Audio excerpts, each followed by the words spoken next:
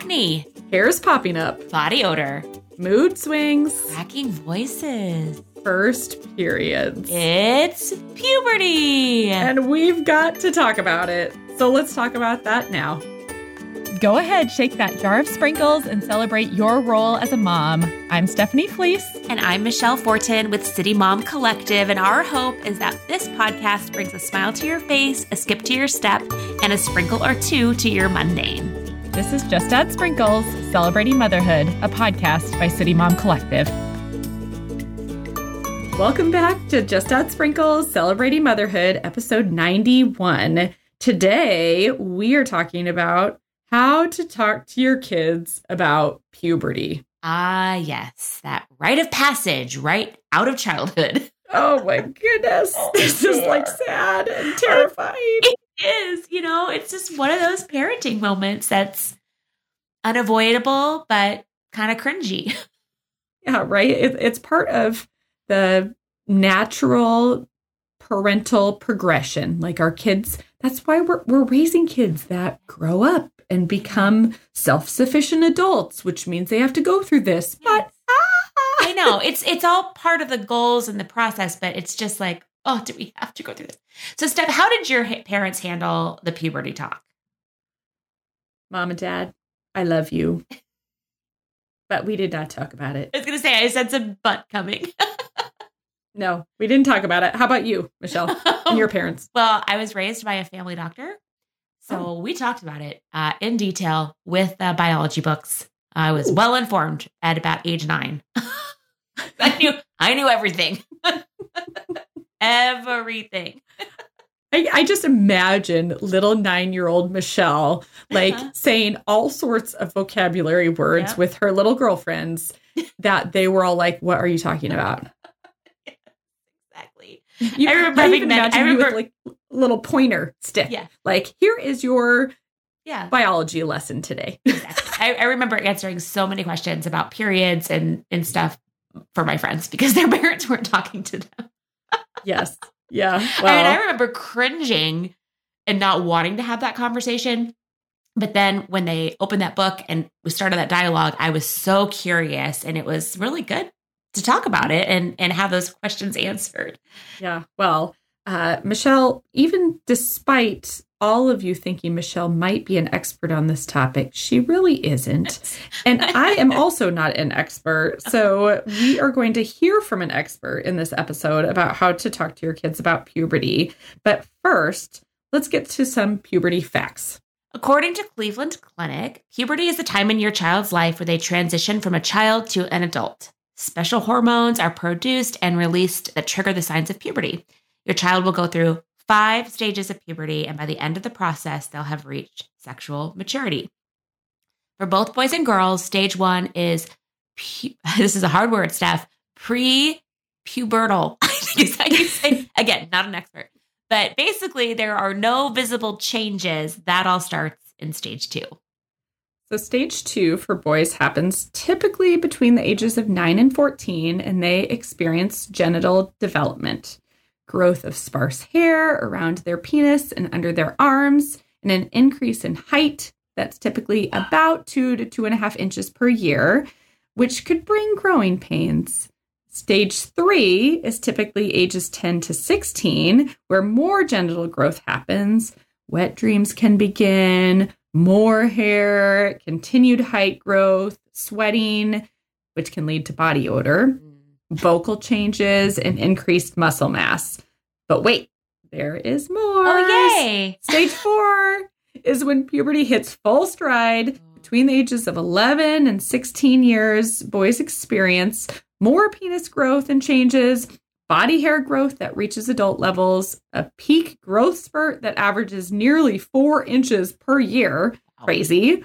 Development of acne and continued cracking of the voice. Now, the final phase, stage 5, puberty ends in this stage. Boys finish their growth and physical development. Many may not develop facial hair until this step in the process, and more hair in other places. Much hair. Yes, most boys finish growing by age 17, but some may continue growing through their early 20s. Whew, all right. Well, for girls, stage 2 is between the ages of 8 and 13. And girls typically experience their breasts beginning to bud and areolas enlarging. Pubic hair appears. Height increases by about 2 3/4 inches every year. In stage 3, physical changes speed up. So between the ages of 9 and 14, girls will see continued budding of the breasts. Underarm hair begins to grow and pubic hair continues to grow. A growth spurt of more than 3 inches per year can occur. Skin becomes oilier and acne develops. And just like boys, stage 4 is puberty in full stride and hits between 10 and 15. Breasts continue growing. Nipples start to protrude. Pubic hair is all there. Growth may continue at the rate of about 2 3/4 inches per year. Problems with acne may continue. Periods typically start around age 12, but are usually around the same age as the girl's mom and sister's periods began. Some girls, especially those with disordered eating, may start their period later. Stage 5 is the final phase. Development typically ends in this stage. Girls reach physical adulthood. Most girls attain their peak height by age 16, but some continue growing through age 20. Okay, Steph, we were just changing their diapers. I'm not okay with all of this. Now we're talking about penises and areolas and pubic so hair. much hair, acne, oh man. It is wild, this parenthood journey, right? It starts and you just feel like you're never going to get out of the diaper stage. And then before you know it, you haven't bought a box of diapers in years, right, and you're buying pads. Yeah, for and you're your talking child. about wet dreams. It's like, good times. Oh my gosh, there is just a lot of development that happens. And actually back in our episode about the teenage years, that's what our expert said, is that you don't see the level of change like you do from 0 to 5. And it's similar to those teenage years, which is oftentimes when puberty happens for so many of our kiddos. So, right. And crazy. Those lists were talking about the outside changes, but on the inside, there are so many changes happening too with their emotions and mood swings and all of that also. Yeah. It's just fun. Well, Michelle and I have already claimed not expert in this topic. Not it. And it's a little bit of an awkward topic to talk about. So we asked an expert to weigh in and give us some advice. Hi, my name is Dr. Nadia Day. I work at Pediatric Associates in Phoenix, Arizona. I've been a general pediatrician for the last 15 years. And these are my best tips on talking to your kids about puberty. My first tip is know your audience. How does your kiddo learn best? So if you have a kid that wants to know all the details and is going to have all the questions and wants to know how it's going to feel, what's going to be changing, why is this happening? Those are the kids that you're really going to want to be prepared with lots of details and really sit down and go over everything. Or do you have a kid that wants to know the details but is really too embarrassed to talk to you about it in person, is not going to ask you any questions? Those are the kids where you want to have a good introduction, establish that open dialogue, and then provide them with a good book that kind of goes over some of the changes and check in after every chapter or two and see if they have any questions and kind of go over some of the main points. So Dr. Day is a friend of mine. She's a mom of 3 kids and an incredible doctor. She was actually, Steph, on the cover of Phoenix Magazine's Top Doctors issue a couple years ago, which is pretty cool. Hey, Dr. Day. And I love what she has to say. Steph, are your girls in the tell me everything or I don't want to hear this category? Well, I have 3 girls. I'd say that I have a mixture. Okay. I have a couple that are like, I will hear all of this. And then one that's like, practically putting her fingers in her ears. Yes. So funny. I have 2 in the tell me everything category. Ooh, that's because they're being raised by a doctor grandpa. Yes, I'm probably mimicking what I experienced growing up, and just we started the conversation so early. And my philosophy is I always want to be the source of information. So if they hear about it from me before they hear about it at school, then they'll come back to me to verify what they're hearing.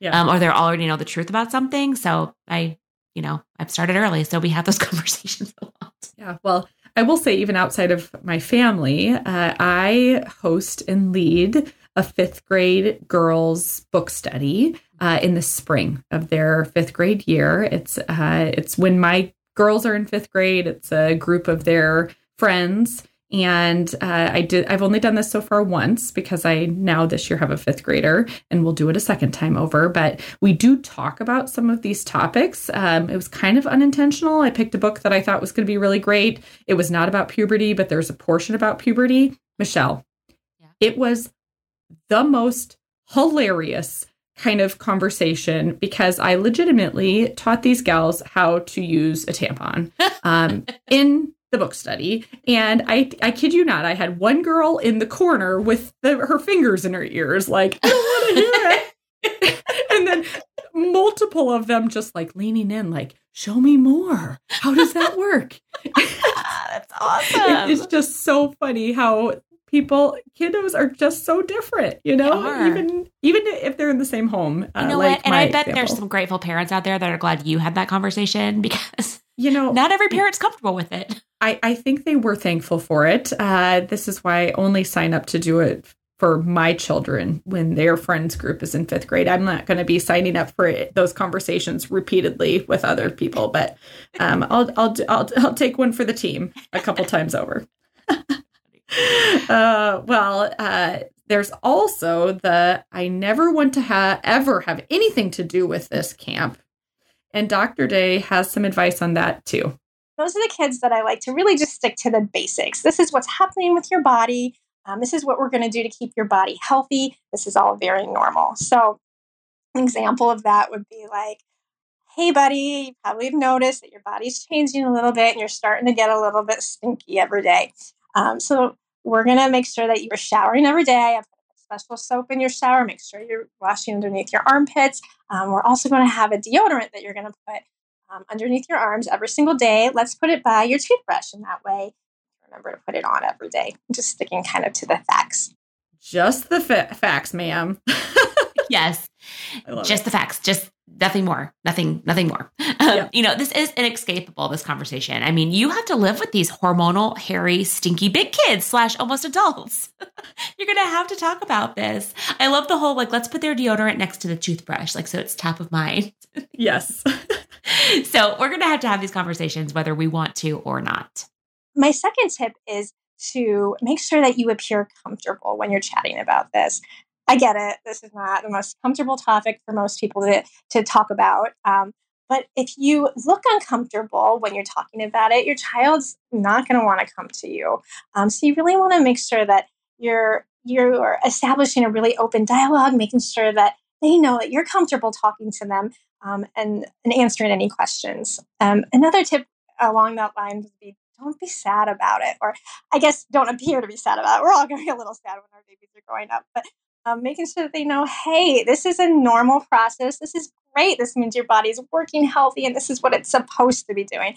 And save that sadness for when you're not in front of them. Steph, do you think you're going to cry at any point in this process? Oh, for sure. I mean, I am definitely at all the stages right now with 3 children in this, and there have been some tears.